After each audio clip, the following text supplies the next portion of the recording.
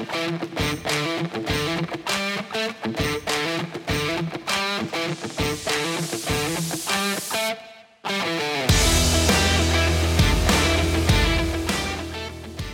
for tuning into a brand new episode of Tire Kicker. I'm Jeff. And I'm Nate. And I'm Julian. On this episode, we decided to go off onto a bit of a different path and talk about more than just a singular car model. Today, we're going to talk about a manufacturer that we've spoken quite a bit about in previous episodes. What's cool about this company is that they are a fantastic representation of what it's like to go from rags to riches. So, sit back and listen as we give you the skinny on Hyundai.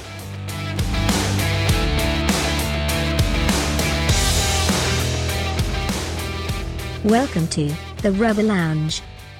All right, boys. Boingy, boingy, boingy. We're in the lounge. There's a lot to talk about today. A lot. There's so many haps. Yeah, it's like so many big things going on. Grand things. Grand things. So big. Airy things. Grand, it's like it's way gone. It's like it's so grand. It's way gone in your ear. That's right. Wagoneer. Wagoneer. Wow, that was pretty good. That was. See, at first I was like, "Where are we going with this?" And Julian's like, "It's grand." And I was like, "Wait a minute. I know what he's doing." Well, if you haven't figured it out, we're talking about the Jeep Grand Wagoneer. So the announcement was this week. I mean, obviously the announcement's been out there for a while. They've been talking about how they've been going to be dropping it and stuff, but we actually got to see the Jeep Grand Wagoneer. And I would personally myself, I think it's pretty cool. Yeah, I thought it was sweet. Yeah, I think it's a slick vehicle for sure. I think it's odd that it's a Jeep, you know. It looks like a Lincoln. I mean, it looks 99% like a Lincoln. Yeah. Yeah. Like if it, well, that's who they're competing with. Correct. Or they're probably going to compete with a is it Navigator? Navigator? Is that well, it? I think they got rid of the Navigator. I think they're doing the Aviator or something like that. I don't remember what the is whatever the newest like the fancy pants Lincoln SUV that came out like last year. Or correct. Something. Yeah, I think it's the Aviator is what it is now. So yeah. That's it. But yeah, it's odd to me because, and don't get me wrong, it's wicked cool. I love it, but it just doesn't look like a Jeep. It looks just like a Lincoln, but I'm not complaining. I would, if I had somebody bring it up to me and say, "Hey, you know, would you take this?" I'd take it in a heartbeat. That's for sure. So, but yeah, my beef with it, I guess, is like, you know, I think it's cool. But then they're like $100,000, and I'm like, well, I'm out. Holy crap! Yeah. All right. But you know, so it's like, okay, so that would be like the fully spec'd out. Yeah, it is. All yeah, right. they're coming out $80K. $100,000. Yeah, it's ridiculous though. Yeah, but it's like, so it starts at like 60. So I guess that would ish. So that would like kind of price it in like the, you know, the Tahoe, Suburban, Expedition, So it's right there. That realm. It's right there, but I'm telling you what, and they do this all the time. They get you like all salivating off of like the $100,000 version, and that's what all the videos are and all the magazine clippings and everything. You're like, oh my gosh, I want to get that, and then you pull on the lot, like, you know, like, okay, where's the cheapest one? And it's got like white walls and 13-inch wheels on it, and it's like it just looks really stupid and dorky. It's like, all right, maybe I'll squeeze out another $40,000 to get the cool one. But you've heard of power windows, but have you seen hand crank windows? That's right. It's the in thing. Yeah, what's interesting though is like Jeep retro. Thing, yeah, it is a classic Jeep thing. Well, I think that's what was odd about it is that to me it's like nice. Right. Yeah. That's what I was gonna say. Feel like it hits like the classic Wagoneer, right? That's what I'm saying. That was like a family, like just a little wagon. Yeah, it was like the family truckster. Yeah, absolutely. And it's like, and it's like, oh well, let's buy a Grand Wagoneer for our third house in the Hamptons or whatever, you know, garbage. You know, it's just like, I don't know. It just feels like, you know, they throw that out there and it just immediately prices out a big portion of the audience. Right. You know? Exactly. Yeah, because it's like that's the old Wagoneers. It's like you would expect to see like a guy like John Lithgow driving, you know, and now it's like, you know, like you're going to see him in like a sweater and, you know, drinking like from a coffee mug and stuff like that, you know, and now it's like you see like, oh, I'm a businessman, I'm driving a Wagoneer, and like just the name, name doesn't fit it, you know, even if it was like a new name, you know what I'm saying? It doesn't fit the vehicle. Yeah. And so that's right. You know, and sorry. No, I was just going to say my last point to it is like, I just think that it's a cool vehicle, but I'm kind of tired of manufacturers reaching into a bag of taking an iconic name and putting it on something that has no relevance to it whatsoever. Yeah, absolutely. We talked about that quite a few times here so far, and kind of consistently, it's just kind of like more often than not, it's like a swing and a miss kind of thing. It's like they're just banking on the name, and they're not doing justice to the history of the name and what, you know, why people liked the vehicle when they used to sell it. And I get it. It's a manufacturing buzz, you know, like it's like, you know, because if Jeep was like, hey, we're coming out with the brand new Jeep Mahogany, and everybody's like, what the hell's that? You know, it's like, and they announce it 2 years in advance, and everybody's gonna forget about it the next day. But they're like, we're bringing back the Wagoneer. It's a big buzz, you know. And so it's like, I get why they're doing it, but you know, I mean, when we were talking earlier, and like we couldn't remember what Lincoln makes right now. Yeah, you know, true. Yeah, and that's it. You know, like Jeep is bringing this out because there's that name recognition and all that power. Yep. You know, and Jeep has been doing some kind of crazy stuff, in my opinion, because like until kind of Fiat bought them, I always thought they were just absolutely crap. Interiors and like design wise, they just like were rotting on the vine. Yeah. And when they did that first redesign of the Grand Cherokee with that slatted, real narrow front grille. Yeah. And, you know, it really was a departure. They also like did all of this really great work with the interiors. Like they're really livable, nice cars now. Yeah. Yeah. And I feel like this is kind of, I mean, it's a reach in a lot of ways, but mostly it's like a premium market reach. And I understand why Jeep kind of probably feels like they need to go there. And they definitely kind of have like been building toward that with what they're trying to design. But like you guys, like I just look at this and I'm like, yeah, really, that's a Tahoe.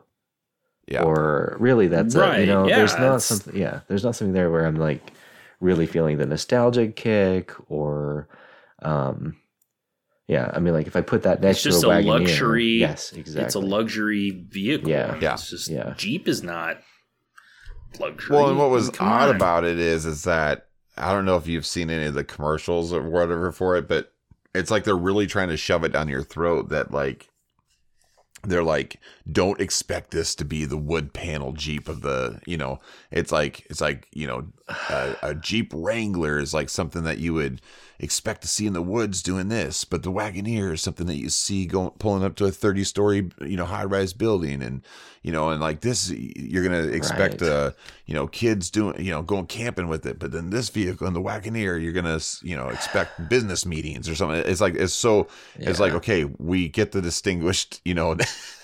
Like features of the car, you know, you don't have to keep like ramming it down their throats. It's like, no, we look at it and we see, yes, that is a luxury vehicle. Like we understand, you know, that people aren't going to be hopping in that thing and being like, let's freaking tear it up, boys. Woo!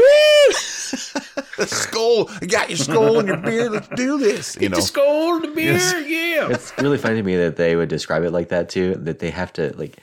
Obviously, if they're going to have to go through like 9 different steps of explaining how it's not the old school Wagoneer, how did they not understand that they've completely missed it? Yeah, exactly. Yeah. Come on. It's like someone was like, wait, what if we do this? Yeah. And it's just like, no. You know, I feel like we're going to see Matthew McConaughey defect from, you know, Lincoln commercials to Jeep. Right? Yeah, that'd be funny. Well, he kind of fits it better if you think about it. Yeah. He definitely fits the Jeep brand a lot better, but I mean, overall, I mean, you know, bashing aside, it's a cool vehicle. I mean, you know, I'm a fan of Lincolns, you know, so it's like, it feels like a Lincoln to me, and it was cool, man. The interior is just like, oh, good Lord, please. You know, it was gorgeous. I love it. But yeah, it's interesting to say the least. I mean, they haven't really announced, exactly what they're going to do with the motors and stuff. It sounds like they're going to have more than one option. From what I remember seeing, they're looking at potentially having a 3.6 liter hybrid, which would be interesting to do on a vehicle that size. But it's supposed to have pretty big towing capacity too, but they're going to do that. And then potentially the 5.7 Hemi. And then I think 6 liter diesel, I think is what they're talking about too, or something like that. Really? I don't remember the actual size of the diesel, but that's an interesting choice for a car like this. That's what I'm saying, right? Like, why diesel? But I think the reason they're probably going with the diesel is because it's basically built off of the Dodge Ram. It's a Dodge Ram chassis and everything, so that's probably why. Yeah. So I have the same power plant as the Ram. It does look kind of weird, like stretchy. Like you look at it from the side, it looks like it's stretched out, like a stretched out. It does give you those Tahoe vibes, but then the back, like the tail lights, give you that kind of like Lincoln-ish, kind of vibe to it. There's that nick in the back window that really reminds me, and it's kind of really unfortunate in my opinion. It reminds me of their like cheapest model, the Compass. Yeah. Yep. And I think that's kind of like they did really well everywhere else, and then I don't know why they like co-opted that one thing that doesn't really. Looking at the back, like the back hatch area, I'm like, that's kind of ugly. Yeah, honestly, I'm like, and again, like we're seeing it in pictures, but right, aesthetically, I think the front end takes it. I mean, it's awesome. I mean, that lit up grill and everything. The grill is like, wow, it's great. Yeah, I love it. Yeah, but the back, I'm just kind of like, well, let's put this rectangle on here with the window. It just looks like it looks like when like you see all those pictures of like dads when they have a baby sitting on their lap and they're like squishing their face, That's what it looks like. It's like a dad squishing his baby's face. Look at our $100,000 baby. Who's a good baby? But yeah, I don't know. It's cool though. I mean, if I had to give it a thumbs up or a thumbs down, I'd give it a thumbs up. It's odd that they went with the name, but I think that we get it. It's a marketing ploy, but it's definitely not it's not on the Blazer side of the Resurrection. It's on the so what we're talking Blazer and like Bronco. Right. Yeah. It probably put it, slanted more towards the Bronco, but not that level. Yeah. Because it's like. And I think that maybe in the middle between the two. Yeah, well, I was going to say, like, speaking in baseball terms, like the Bronco was a freaking home run, and then the Blazer was like a bunt hit out, and then I'd say that this is at least a double, so. Yeah, it could be a stand-up double. Yep, stand-up double. Stand-up double. There's some things that could really push me in, though. Like, so the interior is amazing, right? But here's an opportunity to, like, bring wood into this car, and they are doing it. The paneling. I realize like the paneling on the outside would probably be super kitsch to try and do today. Right. But like you could bring that like smoking jacket, getting lumber into the woods feeling a little bit. That's really what I'm missing here. Yeah. It's I get like Wagoneer's the big Jeep and always has been, but like it's too. But there's no reach back. Is that, there's no reach back to the Wagoneer at all besides the name. Yes. And that's what sucks about it. So I agree. They should have put, I mean, if you're not going to put paneling on the outside, and I get it, that should have been left alone. Right. But on the inside, there were so many opportunities of putting wood paneling or wood grain or something, and they just didn't. It's very futuristic, very BMW or something like that. So, but again. Well, and like BMW gives you all kinds of options, like, with that kind of stuff. And it's like, they could have easily done that in here too. So right, yeah. Come on, Jeep. Exactly. I mean, again, cool car, cool vehicle. I'd take one in a heartbeat. Absolutely. But just odd that not odd, but I just wish they wouldn't use the name. But again, if a wealthy listener would like to purchase one for each of us, that would be okay. That's right. We could be swayed. That's right. Jeep, we'll take a test. We'll take some test. Test versions. We'll take one if you want. We'll take one. We'll review it. We'll review it. Change our minds. Yeah, change our minds. Give us a guarantee if we don't love it that we can keep it. That's right. Well, I think the other vehicle news that came out this week also was the unveiling of the Lucid Air, which is a direct competition slap in the face to Mr. Musk. Tesla. So I think I sent you guys over some articles and stuff in the Lucid Air, but what is your guys' first, interpretation of this? Like, what are you guys thinking?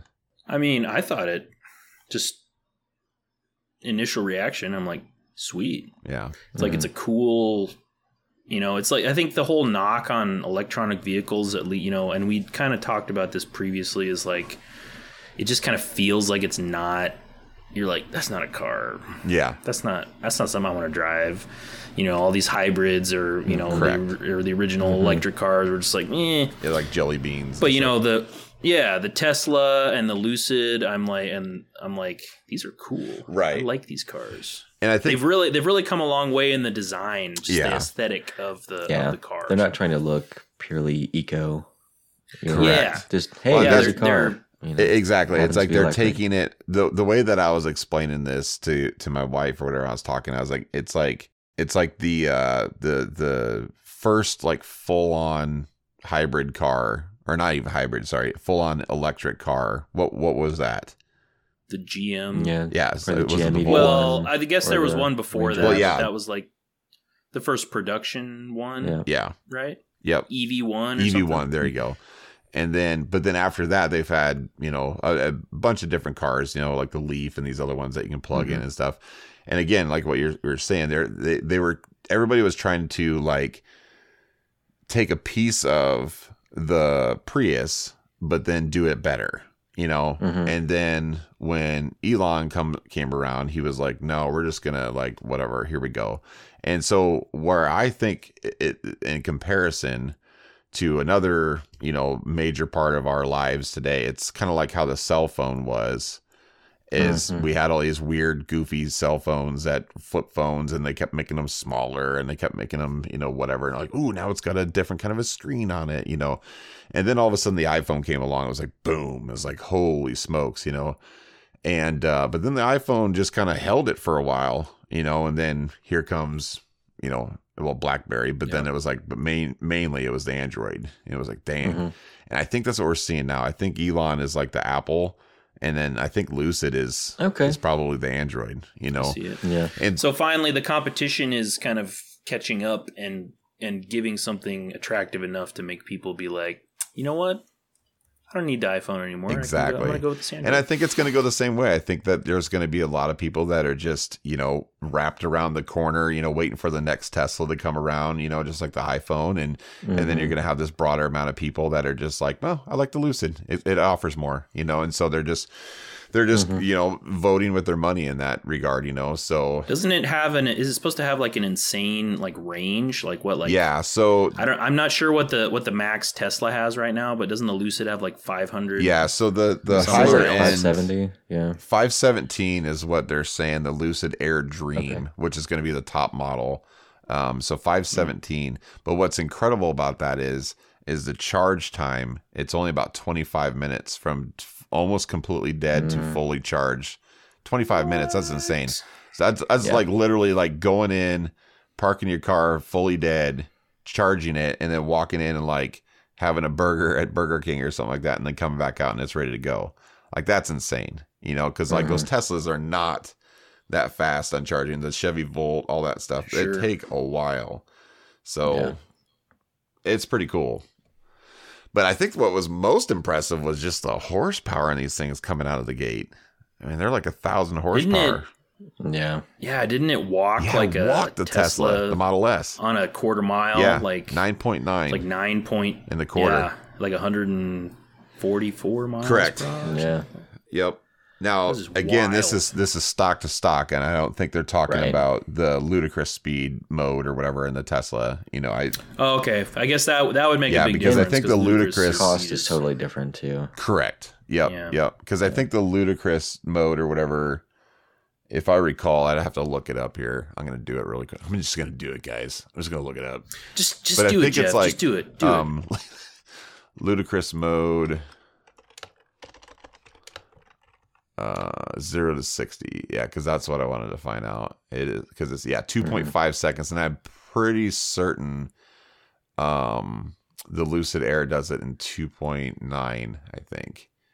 So again, stock to stock, I think the Tesla obviously, lost hands down to the Lucid Air, but who knows? I mean, they might build a ludicrous mode of some sort within these as well. They haven't officially launched it yet, they're just prototypes. It's supposed out to there. Be later is it later this year that's supposed to come out? Yeah, and we'll see. I guess we only have a few months left. Right, and we'll see. I mean, obviously, everybody's just kind of in this like weird pandemic mode of what do we do? Do we release now? Do we wait until 2021? Is there ever going to be a 2021? So it's interesting, but no, I think it's cool. I think it's better looking than the Tesla, and that's saying a lot because I really love the Model S. I think it's a very slick car. I agree with you. From what I saw, I like the Tesla. The stand, like what's the car? The main car, the Tesla, is that the Model? The Model S is the big one. Yeah. And then the Model 3 more is mainstream, the smaller one. Yep. Yeah. So I think, and then they have like an SUV. Yeah, what is that? The Model X or something like that? Yep. Yeah. X. S3X. And so Lucid's doing that as well. That's their next venture is a SUV. But the Lucid, I'm like, this looks really good. So I gotta be honest. I think it's okay. To me, it looks like a Kia Optima, and that's totally fine. But it's like a $200,000 Kia Optima. And I saw a Porsche Taycan on the road the other day, and it held my attention. That's going to be probably like the fancy one of these will compete more with the Porsche. The cheaper one of these is more in Tesla territory. Like the $90,000 one is like a 300-mile range, 3-point-something 0 to 60. Right. You gotta really lay the dollars out to get the rest of it. But yeah. It's super cool. I'm glad there's like so much going on in this space. I wonder if that price point isn't going to kill them because they don't have that cachet, that name recognition. They're kind of out of nowhere.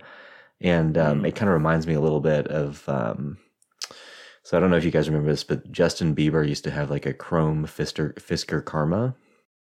Yes, I remember. I remember the chrome. I couldn't remember the model. And this kind of, all power to them, but I hope they don't go down that route. I hope that they just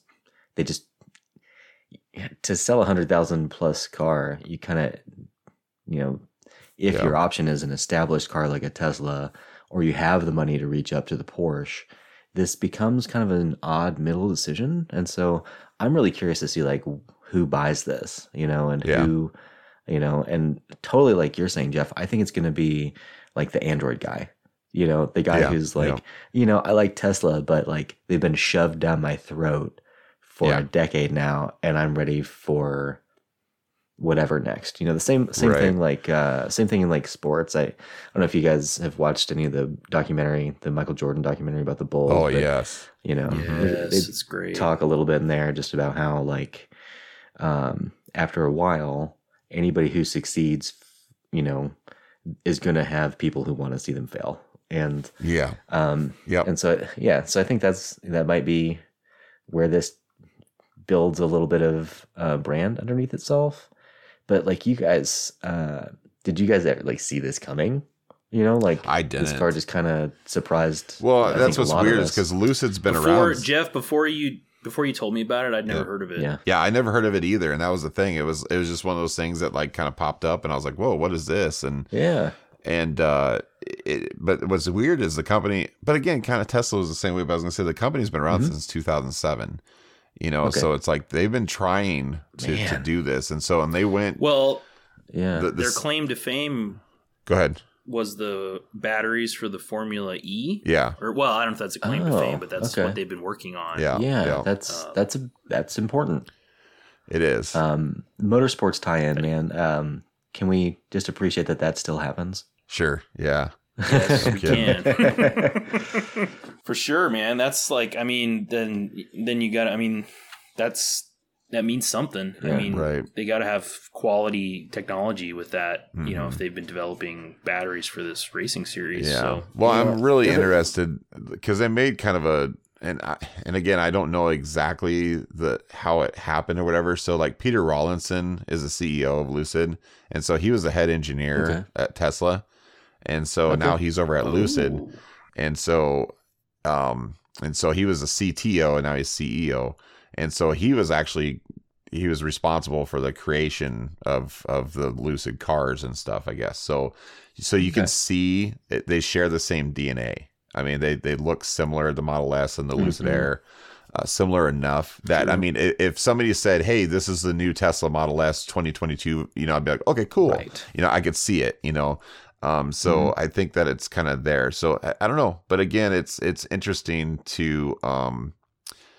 I think that it was needed to have somebody come out of nowhere to be a competitor. I don't think that Ford can do it. I don't think that, they're going to have their own versions and stuff, and that's cool, whatever. And I don't think Ford's going to ever go away or anything like that, but when it comes to this all electric, market, I think that they really needed a competitor just to come out of nowhere. And Julian, you bring up a good solid point though. I mean, who knows? The price point might be off, but I will say, like you compare the $60,000 version of the Lucid Air compared to the $60,000 version of the Tesla, which is the Model 3. I take this Lucid over the Model 3 any day. That Model 3 I think is, kind of goofy looking, but I don't know. We'll just have to see. Yeah. Another thing that, might play into its success is that it's not an American company entirely. It sounds like they've, I guess Saudi Arabia, owns the majority of it. And so, that's all. Literally, that's completely the other side of the world, and not buying an American electric car might be the reason 99% of people end up with it outside of the U.S. even. True. There's a huge market outside of the United States, that's for sure, especially over there. Yeah. And what's really odd about it is that, like Big Oil hates all electric vehicles, and where's Big Oil mainly located is Saudi Arabia. So it's really interesting to see them, come out with their own, but I think they're probably seeing their profits dip, and so they're like, we have to invest into something else, and so I think that they're making a clear choice on what they're deciding to do, and I think it's going to work. I personally think it's going to work. I think this is the Android, to the iPhone, but we'll see. When do they think they'll deliver these things? Next year or yeah, I think last I saw they were still looking at 2021. But right now you're still putting in your orders for it and stuff. But again, like I said, it's a weird year, so I think people are just kind of like, well, when we get it, we get it. So it says planned production, start production this year. Yeah, good. But and they just unveiled the production version. Well, Wikipedia says today. Yeah, and I totally foresee there's going to be problems, just like how Tesla was. I mean, Elon had such a hard time getting Tesla like off, and running with. He had so many stumbles and so many. He's like, I really believe in this, Big issues with like the batteries, there's all sorts of problems and deliveries. And he had all these investors pulling out and everything, and he was like, gosh, he's like, I really believe in this. He's like, I know this is going to be the next big thing and stuff, and it took a minute, but he got there, and good for him. So are you guys familiar with the Polestars at all? That's really what this kind of reminds me the most of. It's the Volvo electric vehicles. They're the series called Polestar. Polestar was their like racing and like high end arm for a long time. And the only reason I mention it is because Jeff, you said that this is sort of like the Android to the Apple phone. Sure. And the Polestar 2 is actually like entirely Google powered. Oh, okay. So it's like it's actually an Android car in a lot of ways. Super nice. I mean, it came out a couple of years, maybe a year ago. Okay. And again, it's one that like I look at and I'm like, man, this should do pretty well in the grand scheme. But again, never heard of this thing. Exactly. It's $150,000. It's it's a kind of a funky car. And I can I don't know. I think that's just a hard space, you know? I think it's just a hard space to try and build a new market. Yeah. Even especially for the established companies like you're saying, Jeff. And I don't know if that's because people don't go to them or because they're not, internally as a company set up to create the type of environment to create these vehicles or what. That's a good question. Me personally, I think the reason that it's so different is because of the approach. And what I mean by that is like, Elon, he clearly states that this is not a car. He's like, this is a computer that you can drive in, Yeah. And his approach was like, I have to have these safety regulations and all this other stuff. But ultimately, I'm not building something that's I'm going to allow you to tinker around with and put a turbo on and all this other stuff. Whereas Ford is like, all they've ever lived and breathed is cars. They'd have never thought of computers and thinking of it in an engineering sort of world with technology. They build a vehicle and add tech to it. Whereas, Elon was like, I built tech and then now I'm putting wheels on it, and I think that's what Lucid did as well. So I think it's just that different approach. I think it's like, we are not a car, when you say that, it reminds me. So, Tesla has always operated like a Silicon Valley company. And correct. One thing that he's taken a lot of heat for, and my brother worked in the automotive industry for a while for a company called Pureberg, and they did some work together. And basically, he was saying that Tesla sets these timelines of like 6 and 9 months for things that normal automotive companies would set at 2 or 3 years. The idea that it takes a long amount of time is just not on his plate. He's like, no, this is going to take this long and get it done. And it's very much like the IT R&D, the way Dell comes out with a new model every year, the way that, everything is just, So that's so very true. That's so very true. It's so ingrained in that culture, Yeah. And also could it also be like a fear or resting on their laurels a little bit of the established companies? I mean, Definitely. They have these established models and these established lines that they know. They're like, they probably forecast like, we know we'll sell this many. Yeah. We're going to make our money on this. So it's like, why, we're not going to spend as much time innovating, new products because we don't have to. Yeah. Right. No, that makes a lot of sense. They're in business to make money. Yeah. And, when 50% of the vehicles being sold today are SUVs or trucks, and it's forecasted to be 2/3 in the next several years. And, trucks are like the seller. There's probably a lot less incentive for them to reach out and do any of this. Yeah. So that makes it even like all that more, I don't know. It makes me feel good at least that like Ford has come out with the Mustang E, and Nissan made the Leaf, which the new one actually looks pretty cool. Chevy's got their electric vehicles and stuff. So it's like they have them, but they're not, obviously they're not at the same level as stuff like it Tesla. Feels like a response. It's a different. Yes. Yeah. It doesn't feel like they're trying to innovate. They're trying to imitate. They're catching up. They got they called Bob down from the hallway. And they're like, hey, Bob. So Tesla, they made this car. It's completely electric. Do you think we could do something like that? And Bob's like, I guess, how much effort do you want me to put into this? Because I'm working on the Chevy Blazer right now. That's right. And and I just got done with the Blazer. I'm tired. Come on, Bob, do it. That DeWalt drill you got, make it like that DeWalt. Okay. All right. I can do that. I'll phone this one in too. Yeah. Right. But again, I just think it's just their approach to it. I think that again, I think Ford and Chevy are always going to be around and all these other manufacturers and stuff. But I think they're reluctantly going to get onto this, to this board here. But, it's like they have to. They're going to have to eventually.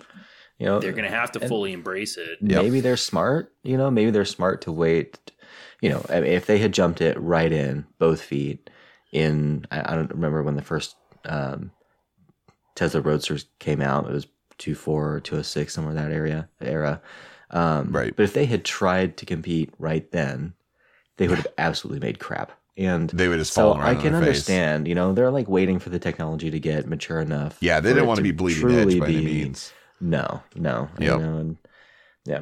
But, at the same time, that's just leaving them behind, Correct. Right. Yep. Yeah. But again, I don't think we're going to see the death of any of these large manufacturers and stuff, know, but you gotta think though about the technology, obviously, and stuff. Again, comparing it to the phones and stuff. I mean, again, think about all those big phones that were out back in the day, Motorola and, all these other huge companies. Samsung, Sony Ericsson, Kyocera.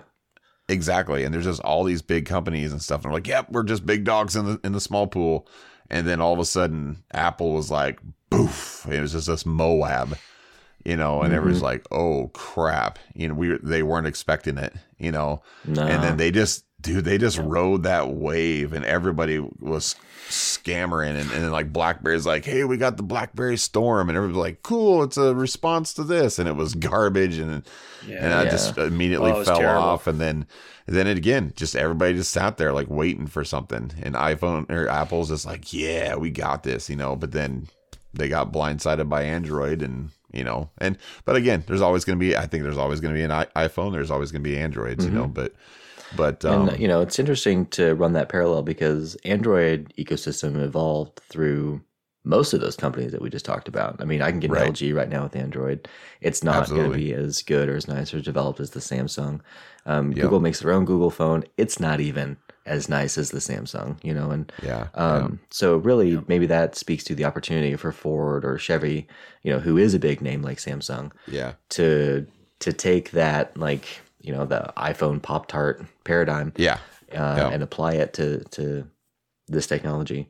Mustang's obviously trying, and I think it's really important to note that they're trying with the Mach-E in the small SUV space. Because that is their market. Like that's their big, that's their bank. And so to try that in their biggest, that hopefully works for them, Yeah, but again, and we've talked about this on previous episodes, but I really felt like the Mach-E was just their response to like, it really seems like, again, it's just that car looks like a boardroom of guys who don't know what to do. And they're 10,000%. Just like, they're just like, let's do this. Okay, that sounds really cool. All right, and let's make it like that. Okay, that's really cool. And then let's name it I don't know, guys, what do you think? And then somebody's like, let's name it the Banana or something. They're whipping out stupid names. And somebody's like, I don't know, well, we just call it the Mustang and stuff, and that'll create a buzz. What if they called it, because it's Mustang, is it Mustang E or Mach-E? Mach-E, yeah. They should have called it the Me-Stang. Oh, dang it. Stang. The Momstang. No, like E for electric. Yeah, that's right. The Me-Stang. Me, just move the E further into the, or call it the Pony. There you go. See? Yeah. But again, there's so many other things that they could have done. But again, I just look at that and say, you guys were confused, Yeah. And we're left with it. It's like a safe bet. It's confusing, kind of, but it's a safe bet because they're like, what's a really popular car that we sell? Taurus, no. F-150. Mustang, got it. Mustang, got it. Let's do it. Yep. Yeah. Yep. Okay, but can we step back for a second and like they make the Explorer. Like half the stuff they make starts with a freaking E. They could have just made a freaking big green E in front of the E Explorer. Or if that would have been, they could have called it the E Explorer. Yeah. Just make it ridiculous, like E Explorer. Yeah. Instead of Explorer. Or just, I don't know, a completely different name. I mean, it's like, hey, Jeff, no. What a weird idea. Originality here. No. We know that none of these established companies have any original thought when it comes to naming. It all died like Feel free to call 50 us years ago when you need help. This is us reaching out to you. We'll give you guys some ideas. I mean, Ford, you got Me-Stang right there. That's I think gold, so. But I think they're trying to take the page out of the book of like the movie industry. It's like let's redo this and let's redo this and let's redo remake this. it. Let's reboot. Yep. Let's reboot everything. And I don't know. Yeah. We'll see. Man, we sure do like to talk about electric cars, huh? It's so funny. Such big fans of combustion for guys engines. that are really into shitty, like old shitty cars, and we're talking about these. That's what's so funny about it. It's like we've never, like before Tire Kicker, we've never really talked about electric cars barely at all. And then we're like, let's start this show, Tire Kicker. Like those electric and it's cars. like that's all we talk about now is electric cars. Like, what the hell's it? Like, slap us, wake us up. That's right, Nissan Pulsar. Let's do it. Gasoline. We live in the present too. You know, we're just responding to the. That's right, to the what? We are responding to what's out there. That's right. Stimulus, the stimulus. There you go. So I wonder. We should probably move on. I'm thinking, but one final thing. So with the iPhone, you know how the iPhone was king for such a long time, and you know, Jeff, you kind of mentioned this earlier, but it's like they're kind of like. I've seen where it's like they're saying the iPhone like sales and like enthusiasm for the iPhone is just kind of lagging now, and it's like not, and it's not as big of a deal anymore when a new one comes out as it used to be. Well, they keep cranking out the same thing. Yeah. So it's like, and it's like Apple is not focusing as much on the phone sales anymore, and they're looking at other things. Right. So it's like, could that happen to Tesla, to these companies that are? I guess Tesla is the big one. Could it happen to them? Could they It could. I'm willing to venture to say that there's probably more of a chance of that happening than not, just because I don't think Elon cares.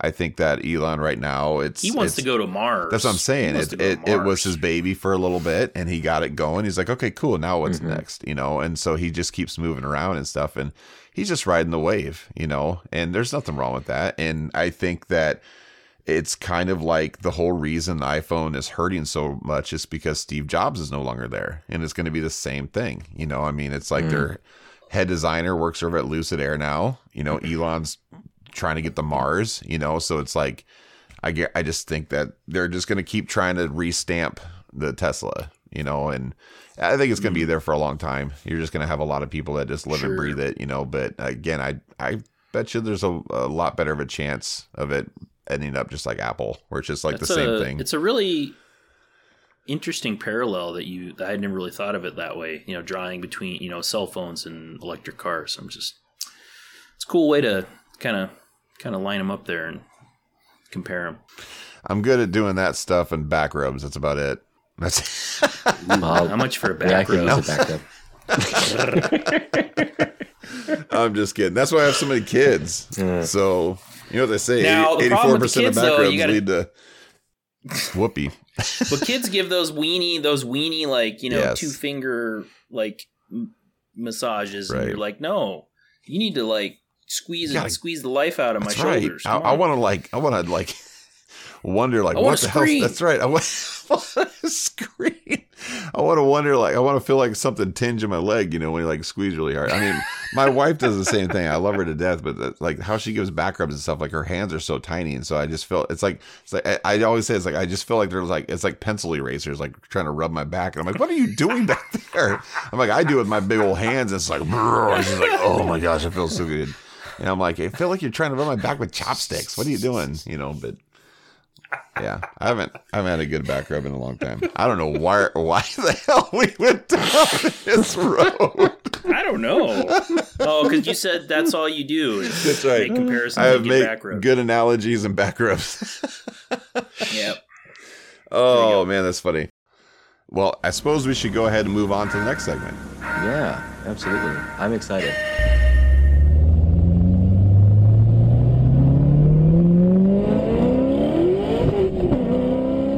So Hyundai. Sunday.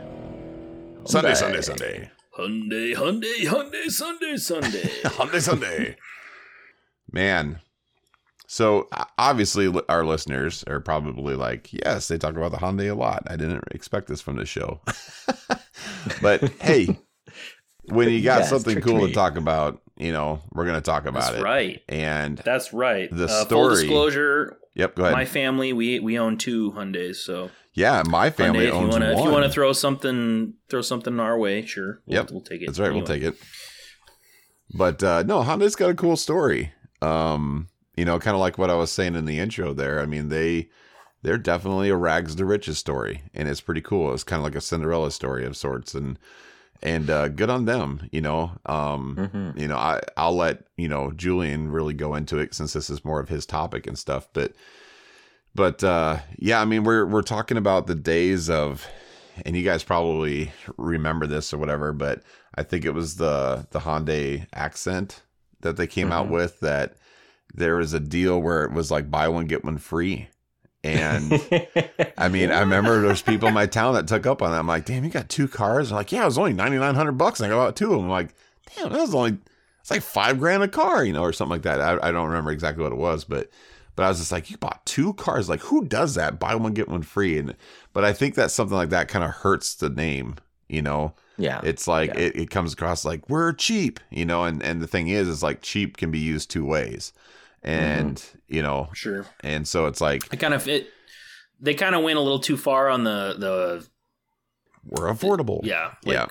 We're really affordable. And but they were just plastic tin cans and stuff. And just rusty. Yeah. And so, but the Pony in Canada apparently rusted out often. Yeah. Within 11 minutes. Yeah.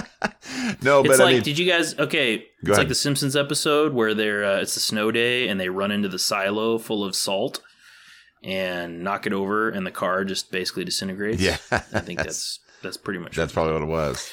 Anyway.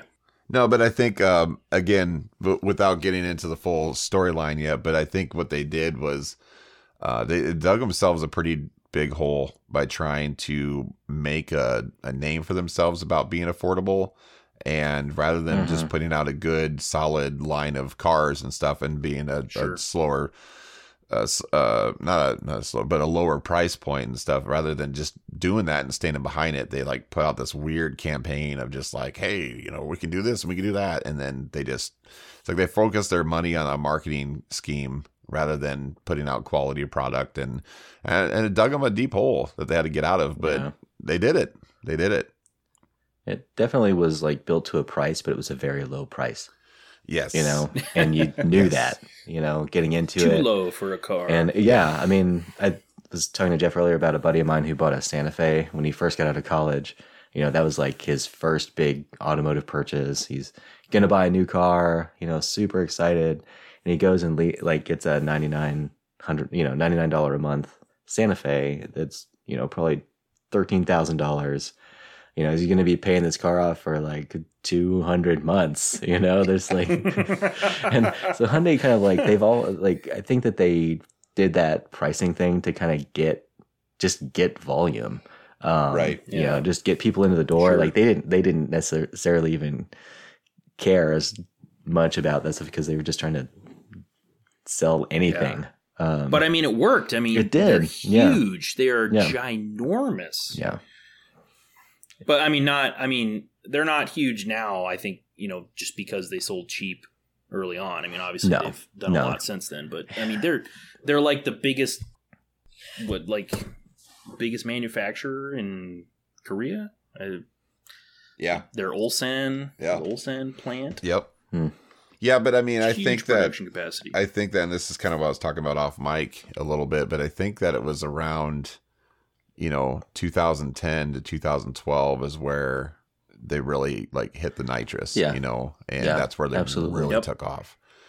And I think that the Sonata was a big part of that, you know, like they introduced like a really, really nice looking, you know, and you gotta admit, hands down, that it was such an impact to the automobile industry that even Ford and Chevy and stuff they instead of making fun of them, they flipped the script and started trying to imitate them.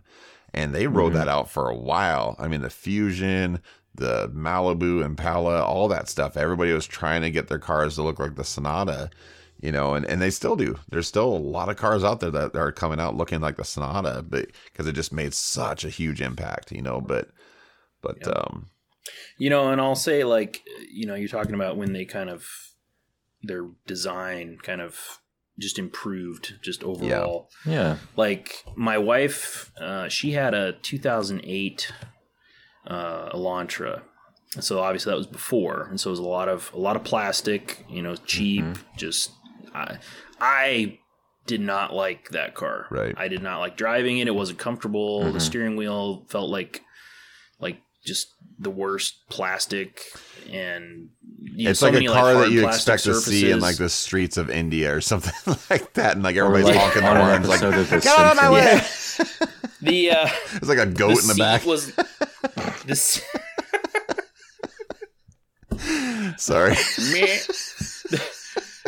The seat pad was too short. Like it didn't my leg hung off of there, so it was uncomfortable. So I hated driving that car. Yeah.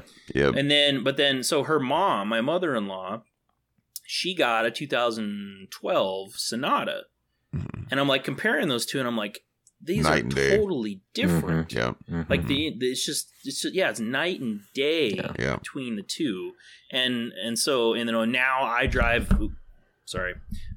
I drive, a 2018 Elantra GT, and I'm like, it's pretty sweet. Yeah. And my wife has she has a 2017 Elantra, sedan. And both of them, I'm just like, wow, this is awesome compared to that 2008. I'm just like, holy cow. It's pretty interesting how many parallels I think Hyundai has to like what Honda was doing in the 80s, what Subaru was doing in the early 90s. I mean, especially lately, I felt like they played the cheap car role for a long time. The way Honda kind of bridged into the US with the CVCC and the Civic. And I don't know if you guys ever saw like some of the early Accords that were basically like the size of a modern Fiesta. Totally. Yes. Yeah. That's absolutely where they started. And, yeah, but I kind of like those. I mean, I kind of like them for being realsies here. That's a cool car. Yeah. But anyways. Yeah. And, Hyundai, I think they've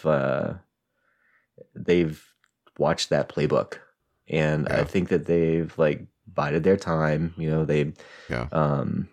They've made some good, smart choices. Like they bought Kia when the buying was good and some things like that. But, when you look at them right now in 2019, it's only been 10 years since we basically all thought they were kind of crap. Sure. Yeah. And, that is really impressive. 20 years ago, they were like, absolutely, we're not interested unless I like have zero credit. And 10 years ago, it was like, well, actually, this is a very reliable car. It would be a reasonably safe choice. It's almost like buying a Tercel or something, because they used to market them with like, you could get one with 10-year, 200,000-mile warranties. Yes, and that's crazy. It is crazy. Hyundai still has great warranty. Yeah, their warranty program is pretty good. What is that? Yep. What's the warranty, Nate? You know about it. Well, now you put me on the spot. Well, yeah, I'm actually going to need to see that. I'm going to need to see the fine print. Yeah, I'm pretty certain. So they have the lifetime warranty is like the caveat with that is that it can't transfer. It can't transfer. Yeah. So if you own it for your lifetime, to another owner. Yep. Yeah. So as long as Wanda's car, we got it used. Wanda's my wife, by the way.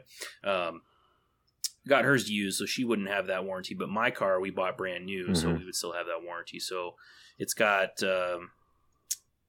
So vehicle powertrain coverage, 10-year, 100,000 mile powertrain limited warranty, 5 years, 60,000 mile new vehicle limited warranty, 7-year unlimited miles anti-perforation warranty, 5-year unlimited miles 24-hour roadside assistance. Well, maybe. So the only thing that I see that's unlimited is the roadside assistance. What? Yeah, but I think back in the day they did. They had a lot of unlimited. Well, maybe I'm just or lifetime. Crap. Nate, I'm going to make you feel better. A GTI has like a 36,000 mile 3-year warranty. Right. No, so 10-year, 100,000 mile powertrain. I mean, how many people actually keep their car? 10 years. Well, yeah, actually, most people now. I guess the average life of the car on the road is 12 to 14. So, it is okay. I guess after that 10-year warranty wears off, it goes downhill fast. But well, I think that I'd put my money on the Hyundai still lasting for a while. Well, that's what I'm saying. I think it'll last a long time, but I don't think a lot of people hold on to a car for 10 years. You know what I mean? Like I think that what you're saying, Julian, is the average car is 12 to 14 years. Right. But that's probably a second or a third owner at that point. And like those situations, the warranty doesn't transfer. I've never owned a car for that long. Yeah. Like if I average it out, it's probably like 2.5 years or something like that. Now, whereas my wife, she kept that 2008 and she loved that car. I don't know why, but she loved that car. She kept it for over 10 years. Holds that goat in the back. Great, man. It's just... No, I think the car I had the longest was my Beamer, and but it's just one of those things where when you know, I mean, well, Nate, you're a lot like me where I literally have gone driving through car lots with in transit stickers in my car, because I just love cars so much, and I'm always like daydreaming about getting different cars and stuff. But for me, like when I had my Beamer, it was just like all the cars I had before that, they would just constantly have issues and stuff. And then when I had that Beamer, it had a lot of electrical issues. I'll give it that, but it always drove where I needed it to go, and it was an A to B car every single day, and I could freaking put my foot in it whenever I wanted to and stuff, and it took it, and so I just never really thought about it. I was constantly looking at other cars and stuff, but I held that thing for like a long time. And I think that's the big thing about this is like, again, coming back to the warranties and everything, I think that the average person will hold on to a car if they trust it. You know what I mean? But once you get into a situation where it's like, I don't know, it's been 3 years and I'm at 36,000 miles and the warranty's about over, and I've taken it in 4 times already and the transmission's kind of clunking and stuff. They don't want to do it, but it's another thing when it's like, I've had this car for 7 years. I'm at 100,000 miles and it's still ticking. So I'll just keep putting synthetic oil in it and we'll ride this puppy out for as long as we can. I mean, I have had like 0 issues with my car. Yeah. Like I've only got like 20,000 miles on it. I don't drive a lot. Obviously now with COVID and stuff, I drive less. I think I've taken it in for 1 recall, and then the rest has just been oil changes. Yeah. And I mean, it's like, I have no worries about it. Like, and the car, like the car itself, like, I haven't discovered any like rattles or things haven't like fallen, just random stuff falling out. I think I've had like one of those plastic like clip-in bolt things that's like a that covers like a panel or something. A little interior fastener. Yeah. A fastener. Like one of those, I found one of those and I can't figure out where the hell it came from. But other than that, so compare that to I bought in 2013, I bought a brand new Charger. And comparing my experience with that car, and I kind of owned them for about the same amount of time. I had the Charger for, a little over 2 years, almost 3 years. That car developed a mystery dash rattle, like immediately. It was the M&M's rolling into the dash. Yeah, I was like, and I'm like, I'd be like slapping the dash, like, stop it. Yeah. Shut up. Yeah. It's just like, but I mean, I didn't think a whole lot of it. I was like, it's kind of annoying, but whatever. But it's like comparing the Hyundai quality to the Dodge. I'm like, this Hyundai is tight. I mean, this car is like, this car is sweet. And the Dodge also was sweet, but not as high quality on the inside. Well, it's like my son's Veloster it's a 2014, and it feels brand new. It's 6 years old and it feels brand new. I mean, it's got 60,000 miles on it, maybe. And, it's just everything's just super tight in it. It drives great. I mean, there's nothing wrong with that car. And I trust him to go anywhere in that car. That's the whole reason we bought it. But yeah. So like, I don't have any, the only thing that would make me get rid of the car that I have would be either it's not practical for my family, or I give in to my like fickleness and buy another car, my car guy kind of inside and buy something else. Otherwise, I mean, I think this is a car I could drive for like 20 years. Yeah. Like no problem. I thought it was kind of cool. Like way back in 2004, they actually were like ranked second in initial quality. Which, they were. That's not who I would expect to be number 2. Yeah, but what car were they riding that out on though? I think wasn't that? I mean, because it was probably the Tucson, right? Like the Tucson and the Santa Fe. I don't know. It might have been the Yeah, it could have been the Sonata. Yeah, those are. I mean, I have a cousin who like would ramp any car you gave him, and he still has like 02 Hyundai you just can't kill. You know, they were building them like cockroaches in 2002. Right. Nice. Yeah. I just remember the Santa Fe and the Tucson were really big back then. Mm-hmm. So yeah, like Hyundai.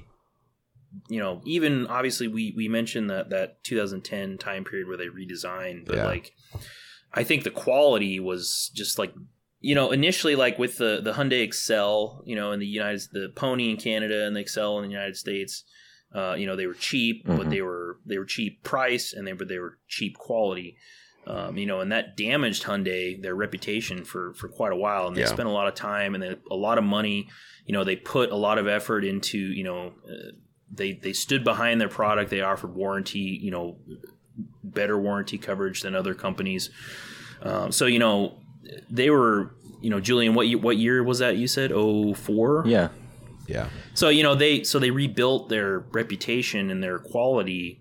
So you can see they're ramping up for it. Yep. Yeah, they ramped it up and then they just like you said, they kind of hit the nitrous and they kind of took it to another level when they redesigned. Yes. And they're just continuing that with, and now. And oh man, they're on fire now. It makes me so excited. Yeah, just to talk about all these components they're adding. It's like it's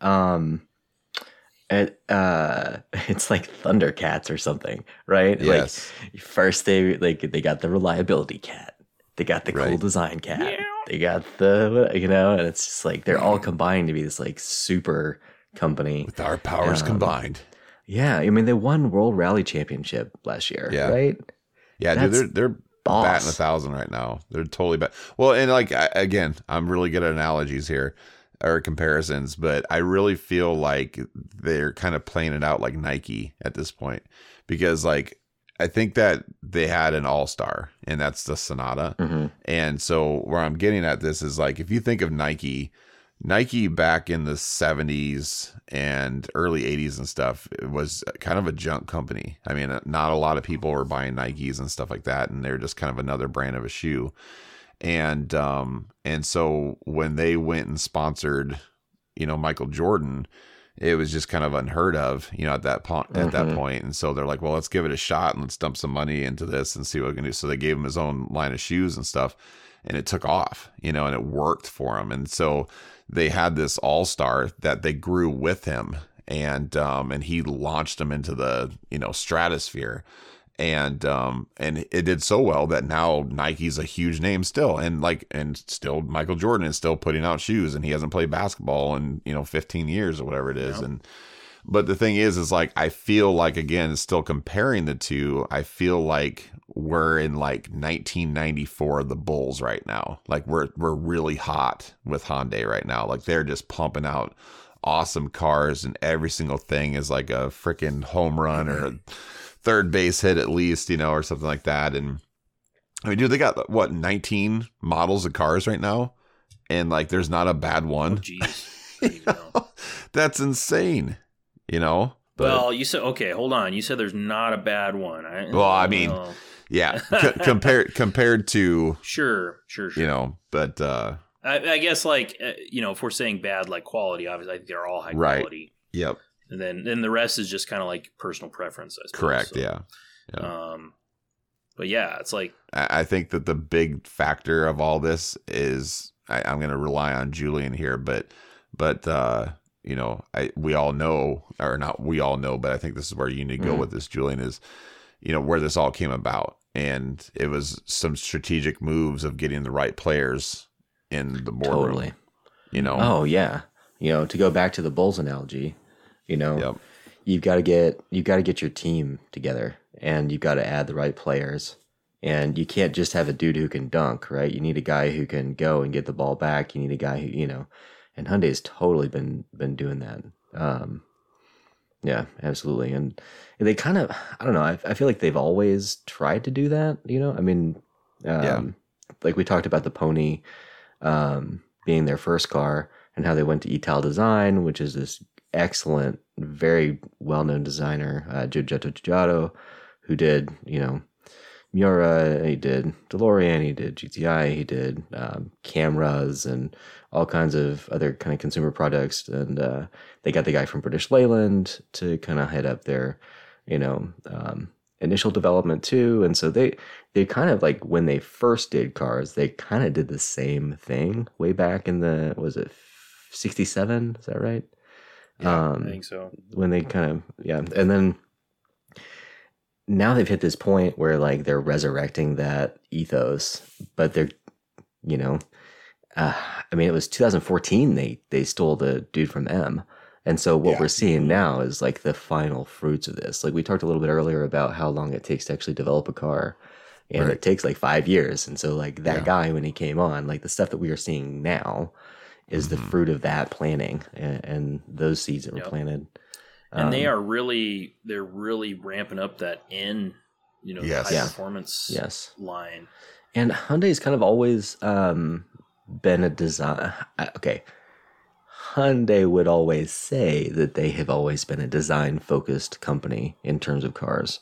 I think they've had some real misses over the years, but like you guys are talking about like that 08, 12 era Sonata, they really just hit it out of the park. Like I knew tons of people who just bought that car, because it looked good. It was well built. And then today, but you saw them everywhere. Absolutely. And they're a great alternative to, a Honda Accord, which is super expensive now for what it is, or, a Camry or whatever. You get an Accord with nothing in it, or you can get a Hyundai that's like fully loaded. And what's the deal with Honda turning everything into like a uber expensive option? Acura?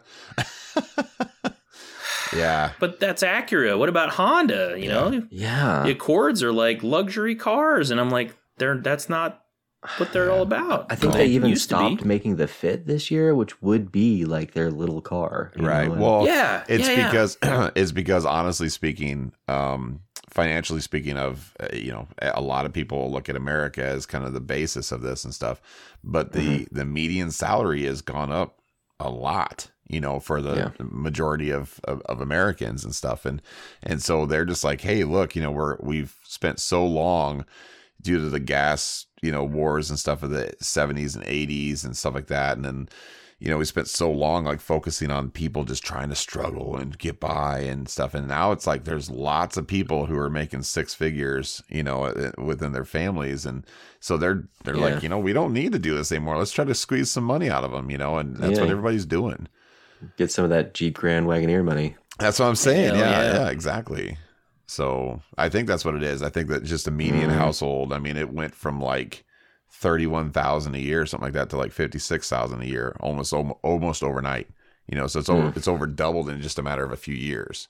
And so I think that's what they're doing. Like, well, it was a stretch for them to afford a $200 a month car payment. Now it's not so much a stretch for them to afford a $600 a month car payment. So let's maybe stretch them to $800 a month, and let's see if they'll do it. And people are doing it. So, I kind of, when I was reading about Hyundai's history, I was like, wouldn't it be cool to get a hold of like, one of those Excels or a Pony. And then I'm like, I looked, just kind of Googled briefly or searched. I'm like, there's nothing out there. And then I was thinking like, well, actually, would it be cool to get a hold of one of those? Yeah. I don't know. Like, would it actually just be like, okay, well, this is a thing that, whatever. But I think if you're writing on nostalgia, it would be kind of cool. Sure. Just to kind of like see it, like this is what they started with. Yeah. And I think that would be cool because I'm a big fan of Hyundai. I like, I like, everything they're doing. Yeah. So I think that would be fun to kind of see like the root, see where it came from and like see, where it started. But would you hang your hat on that though, as like having one of those in your garage? You know what I mean? Or it's like, I'm a big Hyundai fan, but do I want that shoebox? Yeah. Yeah. If you're up at like a stoplight in an S coupe, like very few people are going to look over and be like, dang, look at S that. coupe. I wonder if he's single. It's like, Yeah. You don't have to wonder. That's right. You don't have to wonder. Yeah, but that is a sweet car. I'd be like, hell yeah, brother. But that's the thing. I mean, it's again, some people just really like those odd, obscure, vehicles and stuff. And again, you got a lot of truists too that think of like Volkswagen, for example. I mean, I still see rabbits driving around all over the place. Yep. And it's like, dude, I'm like, that's a '78 Rabbit right there. What the hell, And it's like. But again, it's like, hey, it's a good car. It's still running. Yeah. One thing I don't know if you about... could say that about the Hyundai because would it still be running? Yeah, that's true. It would. Yeah. Does that Excel still work? That's yeah. I think it's kind of cool to think about. So I've always thought about Hyundai as like this really indecisive kind of a brand. Like it doesn't really know if it wants to be Toyota or Honda or. And it's establishing its own identity now a lot better than it ever was before. And I think one thing that's really added to that is the Veloster. We talked about so when you think about like Hyundais and then you think about, let's say, Toyota or Honda, the Hyundai really needs a car, and they've tried a few times, but they really need a car that people are going to want in 15 or 20 years. Yeah. The same way that they want an old Civic hatchback, or they want an 80s Supra, or an RX-7, or a Starion, or even just a super classic Rabbit like you're talking about. And I just don't think they build that car, or they didn't forever. They tried with the Tiburon, and the Tiburon was just kind of like a Celica swing and a miss, and then Genesis Coupe, the Genesis, which that's a car where like right now I would go and drive that because it's a good car. Me too. There's nothing wrong with that thing. Just completely doesn't pull the same level of like appreciation as and like, an RSX even. Thinking like about my car that I have now, like the GT, I'm like, it's a cool car. Yeah. But I'm like, is this going to be is this a car that I would like lust after, like you said, in like 15 years? Is it a t-shirt car?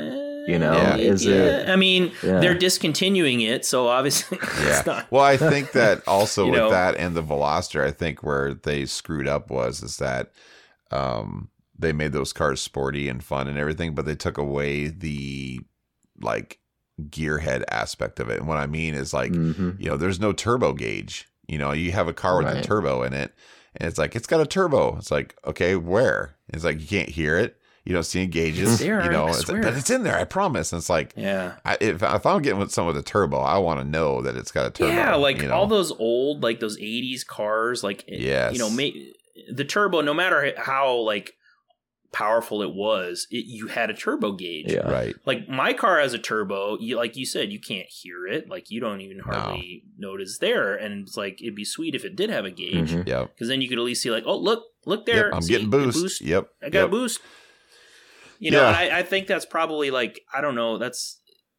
They're putting turbos, I feel like in a lot of cars now. Oh yeah. Yeah. Almost everything. But they're not as like, it's not obviously a turbo. Like it's not like right. I mean, like, so the Ford Transit you can get with a turbo, right? I don't care about a boost gauge in a Ford Transit, but nobody does, But if you're buying something that's sporty, like the Elantra GT or the Veloster N or something like that, it's like, I want to. I'm it's totally like, with you. Yeah, it's like I'm getting it with a 6-speed or something. Like I want to see this. And such a cheap bell and whistle to add to. Yeah, it's a freaking gauge. It's going to cost them maybe $50 it just hooks up in to a components. vacuum hose. It's like big deal. Sure, yeah. Yeah. It's so simple. Like the Z, like all the Zs, like I feel like they've carried across that, like from the beginning until now, like they have that that kind of hump, like right on the middle of the dash where you have those 3 gauges. Yep. That water temp, oil temp, and something else. I don't know. Is it well, those aren't turbos, so it wouldn't be a boost. It's the awesome clock. But either way, it has the gauges there, And it's like it that has type of feedback is. Yeah. Gearheads, we love extra information. Yes. Like, we want to know this stuff. Right. I know that the automakers now, they're just like, people don't care. It doesn't matter. The computer will take care of it all. Who gives a crap? But, it's like, That's BS. we want it there. Yeah. It's like, why can't they just put it there? Yeah. Right. There, yeah, don't care. poor Declan, he's just like, hey, Dad, how hard is it to put a blow-off valve in? I'm like, why? He's like, well, I got this car. It's got a turbo in it. And it's like, I don't even really know if the turbo's actually in it and stuff. He's like, I guess I see it, but I don't hear it. I don't have a boost gauge. I don't have anything. He's like, it's kind of boring. And I mean, you feel it kick in and stuff, but it's like, I mean, I'm just like, dude, my 88 Shelby, it's like, even just my Dodge Shadow that had a turbo, it was an automatic little 4-banger and stuff like that, but it had a boost gauge in it and stuff. And I was proud of that. I'm like, look, I'm getting boost, 12 pounds. Woo! So, but like now it's just like, oh yeah, it's got a turbo. Cool. Anyways, you want to go get a shake?